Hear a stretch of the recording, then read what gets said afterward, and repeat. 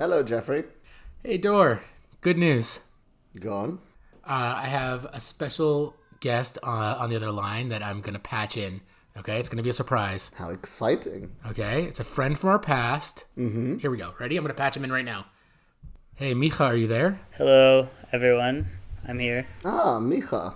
This is so good. Oh, pleasantly surprised, are we, Dor? Can we do that again? No. Why? Jeff's gonna have a mental breakdown. My name's Jeff. I'm calling in from California. My name's Dor, and I'm joining you from London. Out of 16 million, we are 2. 2 freaked out Jews. All right. To our audience, let me just tell you. Micha is our friend, one of our closest friends. He was in our Garin that we talked about. He was in the army with us, and he has a very unique skill of getting under Dor's skin and mine, but mostly Dor's. I think it's mostly Jeff, actually. I don't think me and Dor have any antagonism. Really? You think that you get under my skin? I purposely... Yes. It's so charming to get under your skin. Explain. I don't know. You try hard. It's cute. Well, you're not under my skin right now, so I'll let you know that. All right. I'd like to add that you mentioned he was in our green, which means that he lived with us in the same house. He was in the same army unit as us. We spent every day together for the years we were in the army. And one thing I will say about Micha is that it was such a pleasure doing patrols or guard duty or stakeouts with him, because I swear we never, ever, ever ran out of things to talk about. You would play these random games with me, like interview each other for jobs. We would just do job interviews for each other. Like sometimes you'd be the employer, sometimes I would be. You know what was a funny game that I play with my daughter is this song made up or real? And then you sing a song. All right, let's hear one. That's a funny game. I am going to play that with my kids. So I told my daughter, I was like, is this song real or made up? Because this is my United States of whatever. Da, da, da, da, da, da. And she didn't think it was real because it sounds ridiculous, but it's real. Can you cut all this out? I don't even know what I'm talking about. No. We should probably add that Micha is American, but he lives in Tel Aviv at the moment. Oh, yes. Let me, just a quick history about me. I was born in Israel, but I grew up in Seattle, Washington, and I moved to Israel when I was 18 with Dor and Jeff. And then after the army, I fell in love and married a kibbutz member. I left Sasa in July, right before the war started. And all of Sasa right now is living in Ma'agan, which is a village near the Kinneret. So it was kind of good timing because they're all living in a hotel for 2 months, which sucks. Yeah. So. Do you still go and see them, Micha? Donna wants me to see them more than I do. I've never gone to see them. There's a stress in Ma'agan that I'm not so crazy about. Just the way people talk is a little bit not easy. Hard for me to explain. Well, they have been moved from their houses, so can't really blame them. They're literally war refugees. They're displaced refugees. I don't blame them. I totally understand. I'm sure if I was there, I'd be the same way. Of course. So this is actually a good segue. It leads me to my first question to you, Micha. During the height of the war, not that the height of the war is over, but in the early stages of the war, what was it like going to those bomb shelters when the rocket attacks were happening over Tel Aviv? Because I'll tell you, often it's something that I don't focus on because it doesn't seem that there aren't casualties happening in mass from Tel Aviv bomb shelters. So I was fascinated to hear your account with your daughter, your family, what it was like going into these bomb shelters in Tel Aviv during rocket attacks. Okay, I can talk about this for 3 or 4 hours, so stop me when it gets boring. It's probably not so exciting topic, but 5 a.m. October 7th, Tel Aviv, I was running on the beach, and I was passing 3 Arabs on bikes, and there was I was scared of them because they were in a big group, and they were being very violent towards one of this person tried to pass them on a scooter, and he pushed the biker. I think they were all in one group. And can I ask you a quick question? Yeah. So you're on the boardwalk in the Tayelet of Tel Aviv? Yeah, exactly. It was really dark. It was nighttime or daytime? It was 5 a.m, so it was still dark. What you're saying is a group of Arab Israelis, and they were on bikes. Yeah, they were Arab Israelis, as I assume. Young men? Yeah, they were 18 to 20. And do you think they were up all night or just waking up? I don't know. They were not just waking up. They're not doing exercise. They were doing shenanigans, as one would say. And anyways, so the scooter guy pushed the biker guy, and the biker guy got angry at him. So he pushed him down onto the ground, and as far as I could tell, maybe stabbed him or was just beating the shit out of him. But it was like real violence. I was scared that I was going to get hurt because I ran past them, and I was like, oh shit, maybe they're going to see me. They're like committing some sort of crime or some sort of violence. I'm scared of them anyways. Was for what you could tell, was the scooter rider Arab Israeli, or is he Jewish Israeli, or you don't know? Hard for me to tell if they're Arab Israeli or Arab Palestinian or whatever, but that's how my morning started, and you could tell they were Arab by their accents. Yeah, by their haircuts, by their clothes, by their outfits, by how they were talking. And they were talking Arabic, so, I mean, no doubt. That's a giveaway. That's a giveaway. It was just, there was violence, and I was scared that I was going to get hurt, so I, like, ran away. And that's how I started my morning, because I was like, it just started tense. I'm really curious if they knew or if they didn't know. I don't know. If they knew or didn't know about October 7th was about to unfold. Yeah. What time did October 7th unfold? 11 a.m., No, right? no. Was it earlier? It started earlier. It started around 6:30 or 7. Because I heard it. Well, I don't know. It started around 6:30. The rockets started around 6:30 or 7 over the Merkaz area, over the central Israel. I don't know when it started in around Gaza, but around Tel Aviv it started around 6:37. I remember because I was hearing sirens, and I was like, oh shit, that's like there's like a lot of ambulances. Like, I didn't understand what was going on. And then I heard like a lot, like very heavy things dropping, and I was like, oh, the construction sites must be dropping a lot of like materials, and there's ambulances. Like, I had no idea what was going on. People were like looking at each other, and there was a lot of tension. And then as I was getting closer to my house, I heard like a real siren, like Seva Adom. And I was like, okay, I better get inside. There was a huge boom. I heard the boom. I was outside for the boom. It was really uncomfortable. It was scary. I got inside. People were like crying a little bit. This wasn't my bomb shelter, by the way. There was this one girl that was like hyperventilating and crying, blah, blah, blah. And then Stop. Yeah. Stop. You came back from running. Yeah. You went inside to your building. Not my that building. You live in? No. I was still running. I went in. I was maybe half a K away from my building, so I went into another building that I didn't know. A random building. Yeah. And so your wife, Donna, and your child, AR, were home. Yeah, I think they Still. slept through the first alarm. But I was hearing alarms all morning, but they were like kind of far away. But the first rocket that hit Tel Aviv hit 3 houses away from my house. And then I was going to the store after the whole event. It was like, I guess 9 in the morning or 8:30 in the morning. I went out to go to the store to go get food because we thought. Wait, hold on. I'm sorry, Micha. I'm sorry. What? Is it boring? I understand. It So, sounds boring. No, it's to not. me when It's I not boring at all. It's not boring at all. It's super interesting. All right. So you went to the random building, and then from the random building you went home.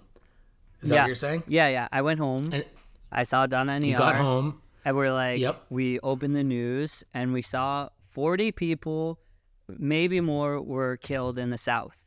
And Donna's like, this is really, there was like 5,000 rockets, or I don't know. There's like thousands of rockets. And Donna's like, this is not normal. And I was like, 40 people. I was in denial. The whole first day, I was like, you know, the army will get there. They'll take care of the situation. Like, everything's fine. I didn't want to consider what could happen. I was just like in denial, and I was like, fuck it, like everything's fine. I think you're not unique in a lot of people, which I called that day, said, are you sure it's just a bunch of rockets? You know, it's not going to be that big. I don't know. Yeah. I felt like all of Israel was sort of naive about the Hamas up until that point, because the Hamas weren't really doing anything for years. And also, they kept stopping rocket attacks. Like, there would be rocket attacks from Jihad al-Islami, and the Hamas would like stop them. So I don't know why Israel had this conception, but as far as I understand of the situation, Israel even Micha, pulled the you're a army chess away. player, right? You're a chess player. Isn't this like weren't they playing some sort of what's a chess move like this? You know, and you put your bishop into the corner and he's latent. And I'm just gonna disregard that. I don't know. Okay. That's not a real thing. Not a real thing at all. Under my skin. Yeah, I'm just kidding. Anyways, wait. So I just want to finish. So I went to the store to go get. I think I was going to get salmon, or I don't know what I was gonna get. I was gonna get some food because we were scared the stores are gonna close once it became apparent that this was serious. And then there were Arab Israelis working in the store. They were like the cashiers. And I wasn't sure if they hated me, if they were going to be violent towards me, if they were scared of me. It was a really awkward situation. It was like October 7th. The Hamas were calling for jihad against Israelis. And there was a lot of rockets all day, rockets. And like I was like, oh, by the way, could I have some salmon? It was just like an awkward like, do you still work here? Are you still friendly? Are we still cool? Or like, do you hate? Like, what's going on? Well, I think this touches upon obviously, and we should acknowledge that there hasn't been any real issue inside of Israel between Arab Israelis and. Like there was over a year ago when there was a bit of sectarian issues. I know the Arab Israelis have been great. Yeah, and a lot of Arab Israelis, they work in hospitals, they treat people.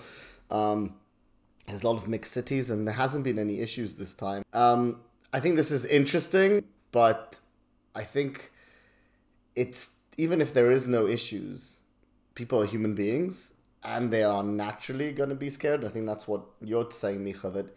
Even though, like, hey, I'm not seeing anything on the ground, and this is why this conflict is so complicated, people are afraid. And when you're afraid, you stereotype. That's what happens. And so it's a completely natural reaction, even though it sounds like maybe to people that are not in the region, it's really bad. But at the end of the day, you come in, you fear for yourself. You fear for your families. I think it completely makes sense what you're saying. Especially in the first 3 or 4 weeks of the war, we didn't leave our house. It was scary. But even Danny Young's brother died in a mutzav, and they had a funeral, and I really wanted to go to the funeral. They even... Stop. Danny Young is a friend of ours also who lived in our house and was in the army at the same time as us. Yeah. And Micha's talking about his brother. He was in a Garim as well. So I was going to his brother's funeral, and I took 2 steps outside, and I started hearing booms, and I was like, no way, I'm not doing this. And I ran back inside, and I was too scared to drive to Jerusalem to the funeral. I felt like a coward for not being able to get in my car and drive to Jerusalem. That was, it was a low point. I felt like cowardice. Were you feeling scared of leaving your wife and child, or were you scared of your own life? No, I was like, I don't know. I've had some PTSD-ish issues with surrounding Miluim for the past 12 years during a lot of major incursions into Gaza in 2014 and 2009. And I've had really bad experiences. Not really bad, but pretty bad. And I was really scared on October 7th. It was but it wasn't on October 7th. The funeral was, I think, October 9th or October 10th. Micha, is this the first Gaza escalation where you've been a father? You've had it because 2014 is before your daughter was born. Yeah. First of all, yeah, I guess it was the first escalation that I've been a father. That's for sure. But in whatever context, I was really scared, and I felt like ashamed of my fear. And I came back upstairs after like literally 5 minutes of going to my car, and I was like, I can't go. I just can't go. It's important to me. I would like to go, but I can't. I'm too scared. I don't want to go. And I felt like hopeless and like, what's going on here? Like everything I think seems to be wrong. And I was just like in a really bad place. I was like kind of crying all day and not able to work. Yeah, October 8th was one of the hardest days of my life. Yeah. And for you specifically, I could imagine the magnitude of it, because it's so close to home for you, literally and figuratively, because you had just moved to Tel Aviv. You were a kibbutznik living on a border of hostile territory. And the stories that came out of Gaza were people like you living your just everyday life, having their breakfast cereal, wearing their pajamas, and demons coming in and just erasing everything you think is the world. Like that. I could see why that would just be crippling for you. We had a plan to go to a music festival right in that exact same area the weekend after. We were supposed to go to Indy Negev, which is like extremely close to the Nova Music Festival, and like yeah, exactly. You just look at the news and you're like, it could have easily been me. It could have been me so easy, and everyone there looks like me, and they have like a very similar, I don't know, way of living, aesthetic as me. Yep. And I'm just like, I can't pay attention to their story because it makes me too uneasy and scared. I have to like kind of ignore it in order to function. And I don't know how moral that is, Is it moral to not pay attention? I'll tell you my view on it. I think that this is a grieving process that everyone's going through. And my view on grieving in general is that there is no right way. Some people plan. Some people are sitting there watching the news the whole time. Some people sit and cry. Some people go watch comedy to take their mind off it a bit. Some people have lots of ways to deal with grief in life in general. And whatever way that you deal with it naturally, whatever's coming out of you naturally, is the correct way. So if you want to sit there watching the news 24/7, and that was my way of doing it, and I know that some people that's overwhelming, and there's some people that just want to disconnect. I mean, Jeff, you spoke about it last time where you kind of taken a break, you have to, it was sort of overwhelming for you. And I think that's fine, that should be allowed. No one should judge anyone for how they're dealing with this horrific situation. I have a pushback, if I may, respectfully, which is as far as myself goes, and I generalize this to other people as well, the way I look at the horrific stories and the horrific videos on Telegram that everyone can watch if you just go on X or Telegram or whatever, is it's a rabbit hole that has no ending, and as soon as you start, you can just keep digging and digging and find yourself like intoxicated. And so I have a kid, and I think it's a parent's responsibility to keep a sense of normalcy, even though the world's like burning down around you. You have to just keep going. You have to keep a schedule. You have to read books and go outside and go on bike rides, and so in that sense, like, I don't think it's responsible for a parent necessarily, not necessarily for someone that's not a parent, but to just like get drawn into the horror and just like be glued to Ynet all the time and not able to like function, So yeah, I think it's probably different if you've got other responsibilities, and but I was talking about it more in general, yourself, how you deal with it. I think you're both right. Yeah, I think what Micha's saying is part of what Dor is saying. Everyone grieves in your own way. Some people start a podcast to cope.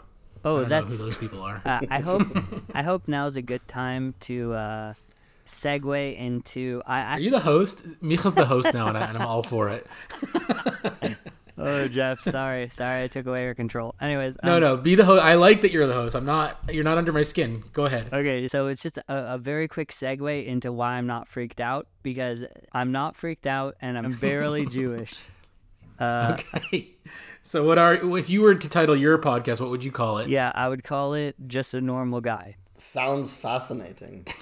Even-keeled human. Oh, yeah. I'm not going to do an impression of you, Micha. This whole podcast, I'm going to really go so hard on not doing an impression, because I was... Do it. Oh, I was known for doing a Micha impression back in the day, and that probably got under your skin a little bit. You're welcome. I think you should, Jeff. I don't think I'm a freaked out Jew because I don't have it anymore. I'm missing something with it. I had it. I could do it so well, but it was like... Listen, let me tell you why I'm not freaked out, okay? Okay, go ahead. Sorry for all that. And no, it's cool. It's welcome. I'm not freaked out because so honestly, yes, I am a bit freaked out. Yes, but I choose not to even consider that because it makes me feel uncomfortable to like, the world kind of sucks now, and there's been a pandemic, and there's like a lot of violence all of a sudden, and wars, and there's so many deaths, and like all I think about really is just like my work, going climbing, like hanging out with my family, going hiking, what I'm gonna cook on Friday.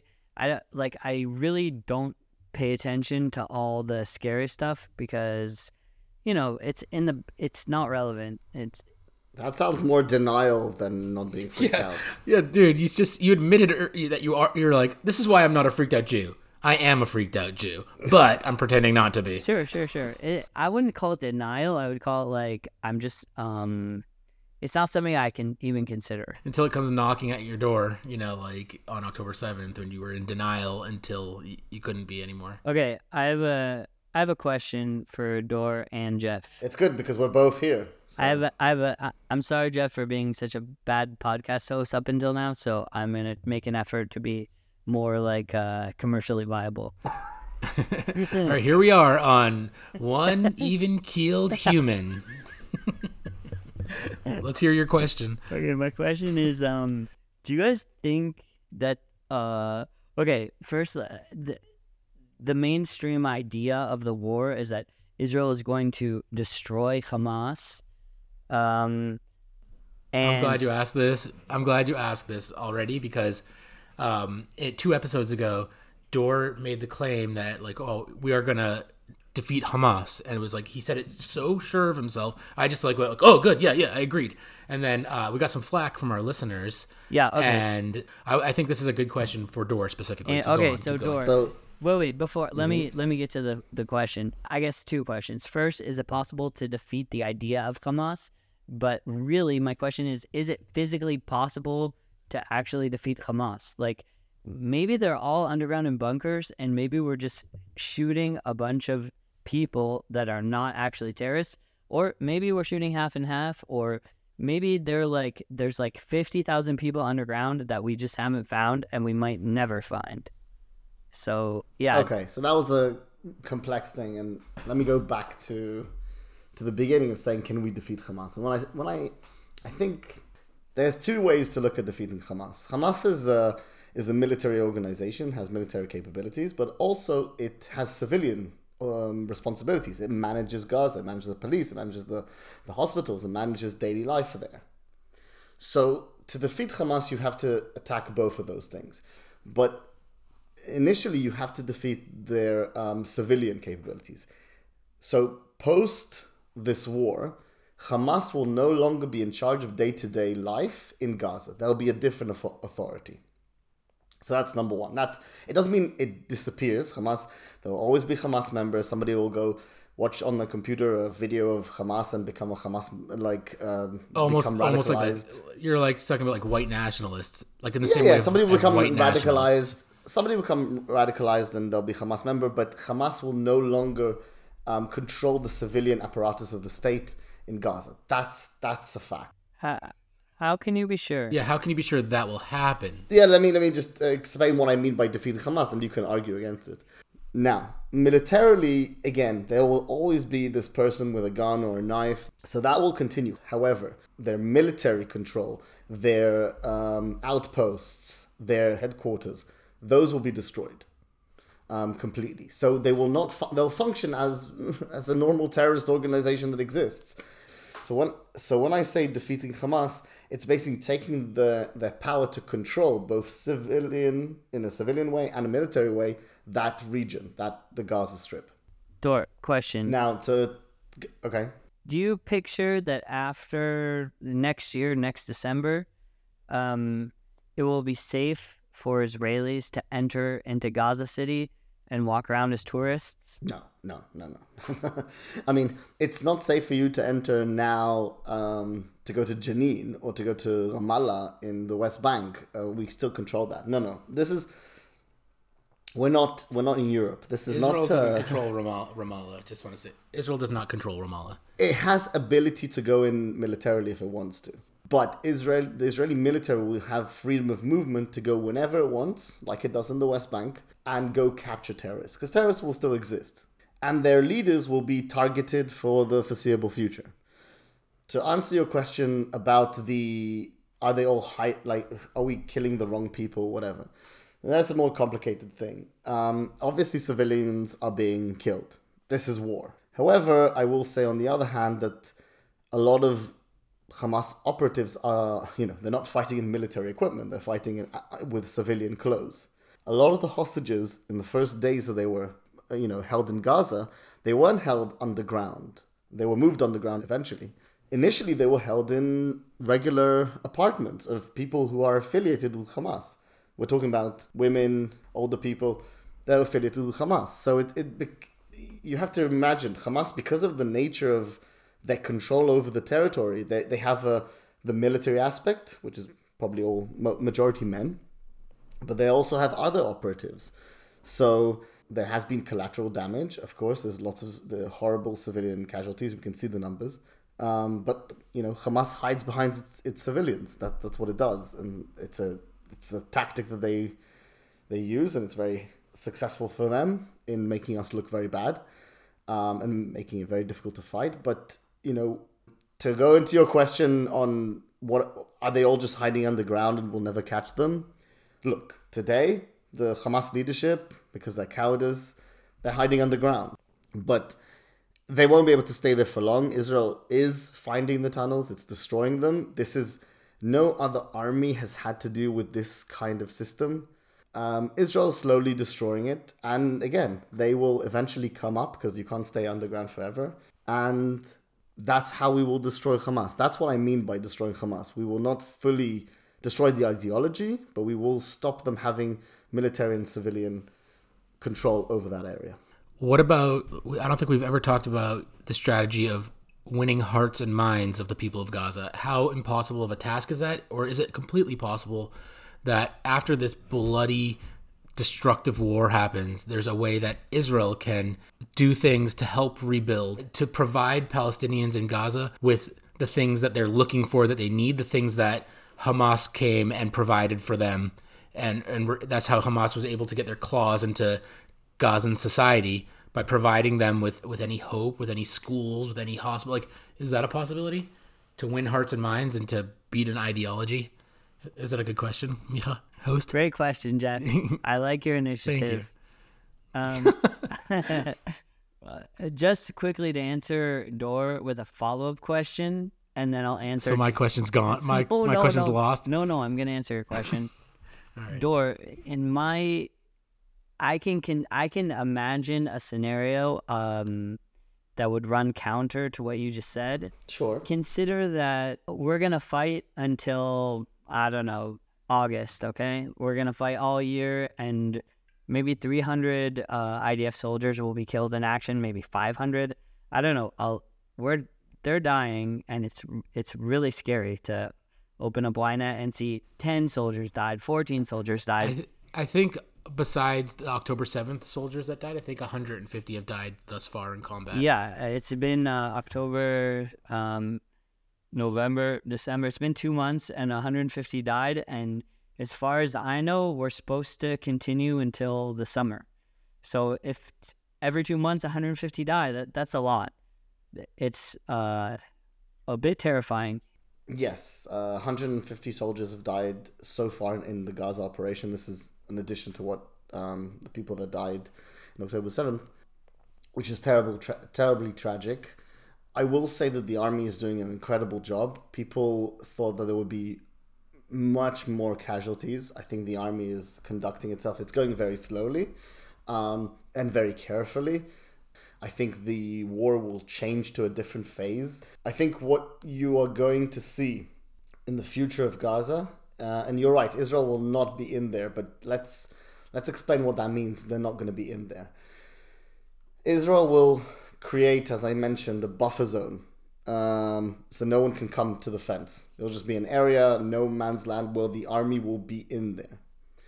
Secondly, Israel will, up until August or whenever they decide to move to this new phase of war, there will be special units going in whenever they want. There'll be aerial bombardment whenever they want to specifically target Hamas and terrorists in areas which have not been dealt with yet. Beyond that, what's going to happen is that, if you want to take out Hamas to be the controlling power, who's going to control Gaza? And you're right, it's not going to be Israel. I believe it's going to be some kind of coalition. Again, you have to remember this war partially started, the timing of it was related to the Israeli-Saudi Arabia normalization. I think the normalization between Israel and Saudi Arabia will happen, and they'll actually use Gaza as Wait a carrot. minute. So this could tie into my hearts and mind thing, okay? Okay, go ask your... What do you mean? This could tie in. What if maybe this is a pie in the sky hope, and I know it's not. There's a million things standing in its way, but just throwing this out there. What if Israel and Saudi Arabia work together to make some sort of Saudi Emirates coalition that could help with all of their oil money, win the hearts and minds of the Palestinians, build up a good society for them. We come in there right now doing this terrible, dirty job of decapitating Hamas, and so I think you were asking about like the hearts and minds. Can we deal with the hearts and minds of Palestinians? Let's not be naive. There's been a horrendous amount of civilian deaths. They're not going to be happy about this. Okay, I'm not going to say we win the hearts and minds tomorrow, but like in many conflicts in the world where there's been horrific deaths and civilian casualties, and we're all Israeli citizens, and we would not have a problem making peace with the Palestinian people, even though October 7th happened and it was the most cruel. I think there's a timing issue. I think in Israel now, and we can go more into this with Micha, but I think there is no appetite at the moment for this. For the peace moment, talks. but I think there's no appetite on in the long run. Can it be? Let me address it, because I think time is an important element here. I think currently there's no appetite on both sides to really get to some kind of agreement and situation. I think in the long run, this is what's going to happen. Yes, and look, a lot of people are saying instead of winning hearts and minds, you're radicalizing people in Gaza. And I think that's 100% true. I've heard that from a lot of people, yeah. And people say, like, we shouldn't be in Gaza because we're actually radicalizing. I mean, I think October 7th, was the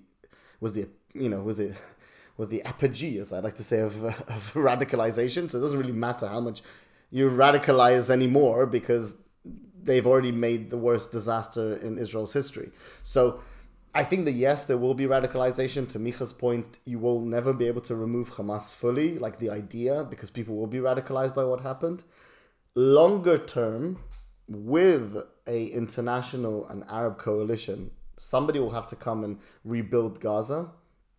Israel will facilitate some of that, will facilitate those organizations coming in, building it. Again, it's strategically important for the inner conflict between Saudi Arabia and Iran.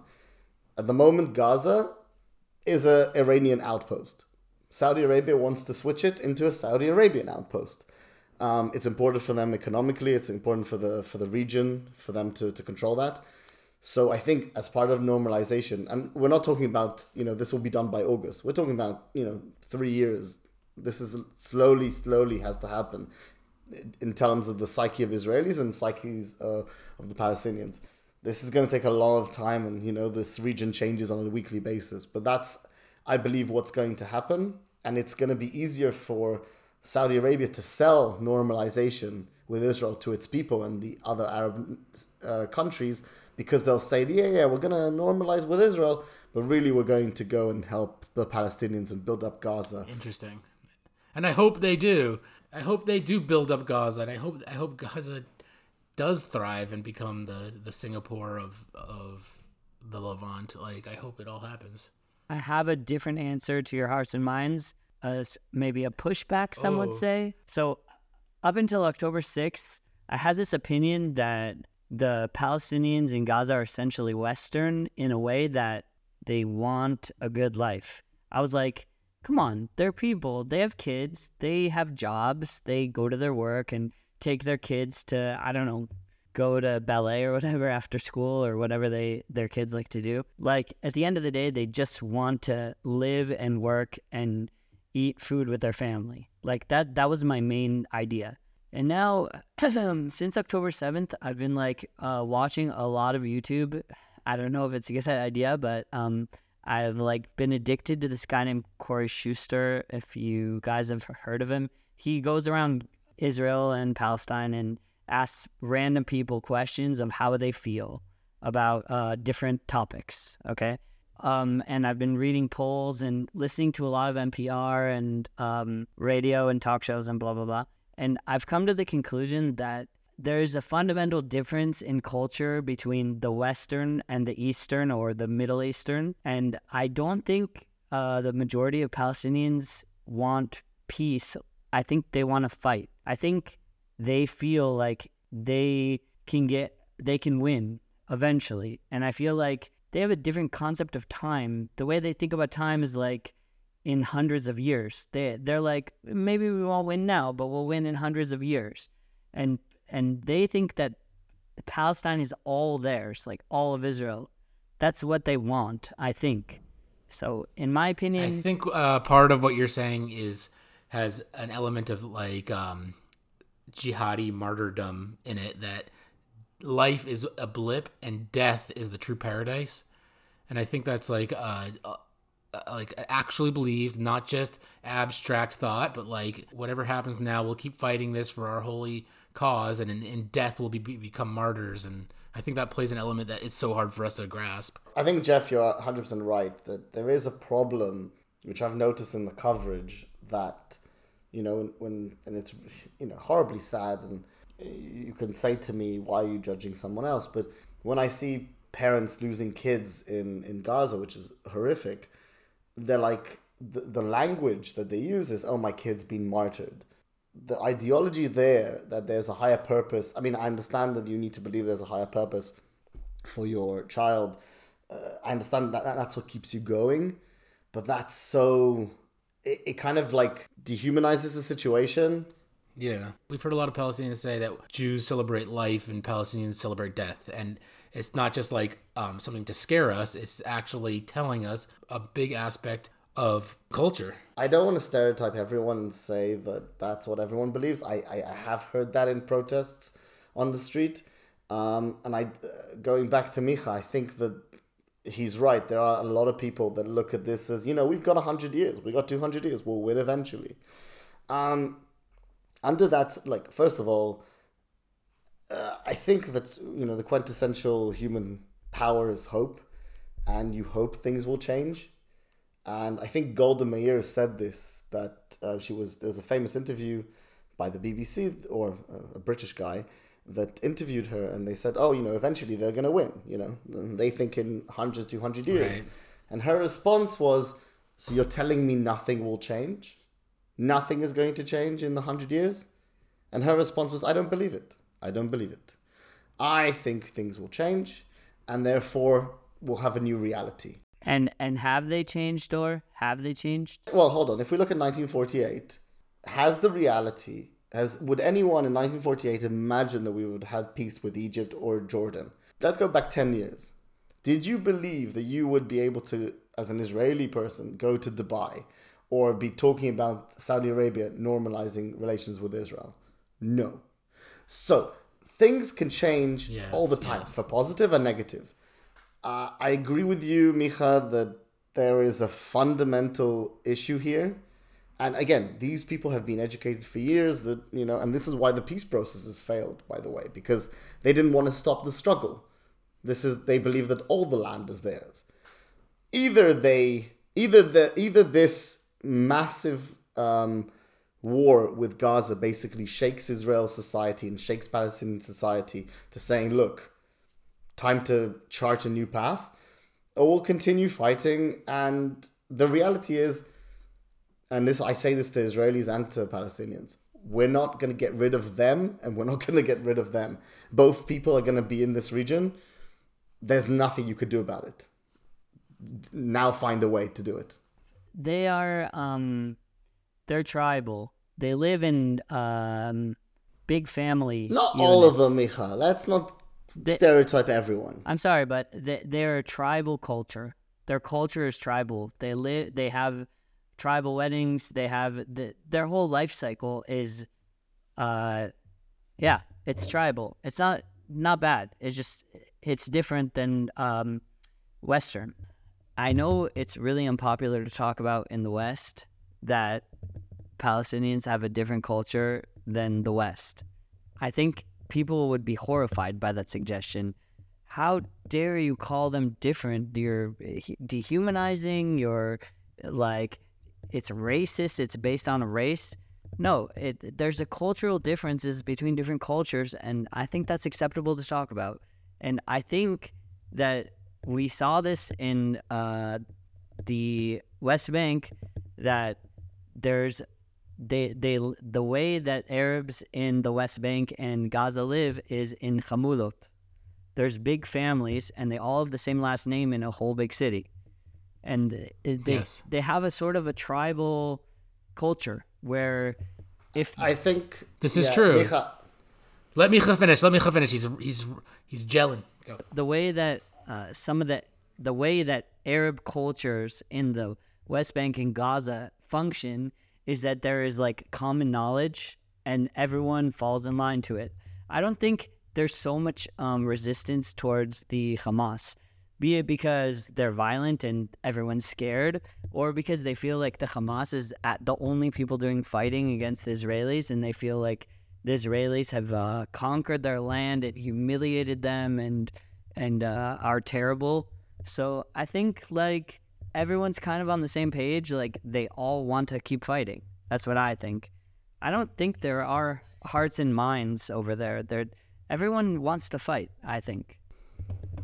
Let me so I didn't mean to make you sound like, stereotypical racist. I think that you're 100% right. We talk about all the time then like the extreme left in America and Europe and their view of Israel and the conflict. And they're like, why can't we just have one democratic free state? And that's, I think there is a difference. I think you're right. I think there is a fundamental difference in the way the Middle East works. I mean, look, most of the Middle East is dictatorships. They don't work with democracy. What do you mean most? Then, it's all dictatorship. Yeah, I'm saying they tried democracy-ish, and then, like, say, Egypt, they tried democracy, and then they got the Muslim Brotherhood, and then they're like, okay, back to the dictatorship. Yeah. The Palestinians tried democracy. Oh, we elected them. Oh, well, back to dictatorship. Hamas took over Gaza. Back to dictatorship. I think there is definitely a difference. That's why Israel deals with Arabs differently, and that's why it gets the international community has a go at Israel. Like, why are you not doing this more in the European style, where we can just sit and talk? But the reality is, there's different mentality. This is a different region, and part of the problem is that the West puts its own mentality and beliefs and like pushing democracy into a region that like we don't have the same values as you. Our values are not worse than yours. We're just different. Yeah. So treat us in the way that is more relevant to how we think and not how you think. And that's the reality of the situation. In terms of winning hearts and minds, again, I can put it down to there has been changes. There's been changes in Israeli Arabs inside of Israel in this conflict compared to the other conflict. There's been changes in peace deals that Israel has managed to do. There's been a change in Saudi Arabia, which we don't have an active war with, but they've changed their stance. They're saying we now are going to go with normalization with Israel because we're tired of war. We're tired of this conflict. I think change can happen with the Palestinians, with the narrative of the grievance that they've had for many years, the sharing of the land. I think that's going to take a long time. And just like they think they have a long time, I'm hopeful that we have a long time to change that too, because we're not going anywhere. And neither are they. That was lively. Let's end it here. Micha, let's give you the mic again. Let's tap into nostalgia, talk about a memory from me and Dor and you back in the day, and then we'll end it on just like being happy. And then let me dive deep into despair once more. And something that kind of rocked my world. It's small, but it was weird. I'll just say it really fast, and you can edit it back into the question because we kind of skipped over that question. Great, sounds fun. That's what you do for a living. Just do that. I don't make money from this podcast. This eats into my living making. It's an investment, Jeff. Okay. Anyways, so I was walking back home from Gone with my daughter, like the month ER, and Gone is kindergarten. And she's always asking me, Micha, or she says, Start that again, Micha. Start it again. Why? Start again. Why? Because just make it condensed, for the love of God. I know. I'm just say like I was walking with my daughter. I said as we started this this you don't have to explain her name. That I can't you don't talk. Have to explain her name. I just can't talk anymore. Now I work with computers. Now that's all I can do. Okay. Anyway, so all right, start again. So again, I was walking with my daughter home from kindergarten, and a side note, my daughter's always asking me what we're supposed to do if there is a siren, and she asks this more than every day. She'll ask it every time we're outside, maybe 2 or 3 times a day, which is sad, honestly, that she's scared about it. She thinks about it even. So we're riding our bikes back home from kindergarten, and we hear a siren. So I rush her. We throw our bikes into the bushes. We run into the bomb shelter. We were there within 10 seconds. It was a house, not our house. We stayed in the bomb shelter for around 10 minutes. It was a group of like 12 or 15 people, all strangers. No one was talking. Everyone was just basically quiet and looking at each other. And we were just waiting. And then we got out, we rode bikes, and we continued on as if nothing had happened. The builders continued building. The buses were driving. The cars were driving. And then we went to a pizza restaurant. It was so surreal that a rocket flew into our city, and we just continued the day. It was just like, nowadays rocket sirens are like normalcy. So it's just weird. Isn't that the reality of like the Israeli life? Yeah. Now. Yeah. That's how it is. You come home from kindergarten, you go through a rocket attack, and then you go to a pizza restaurant, and then you continue to the climbing wall. It's just like, what's going on here? What kind of life is this? It's just crazy. It's incredible. It's incredible to think about that. And I want to talk more in depth about the bomb shelters, about you and your daughter, but my AirPods are running out of battery. And I'm sorry. Oh my God. All I wanted to talk about was you and your daughter and the bomb shelters. But now we have to sign off, okay? Micha, can we do this again soon with you and hear about the bomb shelters? I'm free on Monday nights. Okay. Dor, we could do Mondays with Micha. But for now... But if I'm a recurring guest, we're going to have to change the name of the podcast. Ergo, I'm not... what's the word? I'm not... We were 2 freaked out Jews and 1 even-keeled Homo sapien. 2 freaked out Jews and 1 not freaked out and not so Jew. Micha, the episode hasn't even gone out and you're already taking control. I know. That's why I'm worried about him like coming in here and like trying to occupy our territory. Oh, so typical Israeli. Yeah. Even though I'd call it Dor more Israeli than me. Anyways, I always end this with a Laila Tov Dor, Laila Tov Micha. You always end with a Laila Tov Micha. And you're under my skin. All right. Good night. Good night, everyone. My name's Jeff. I'm calling in from California. My name's Dor, and I'm joining you from London. Out of 16 million, we are 2. 2 freaked out Jews.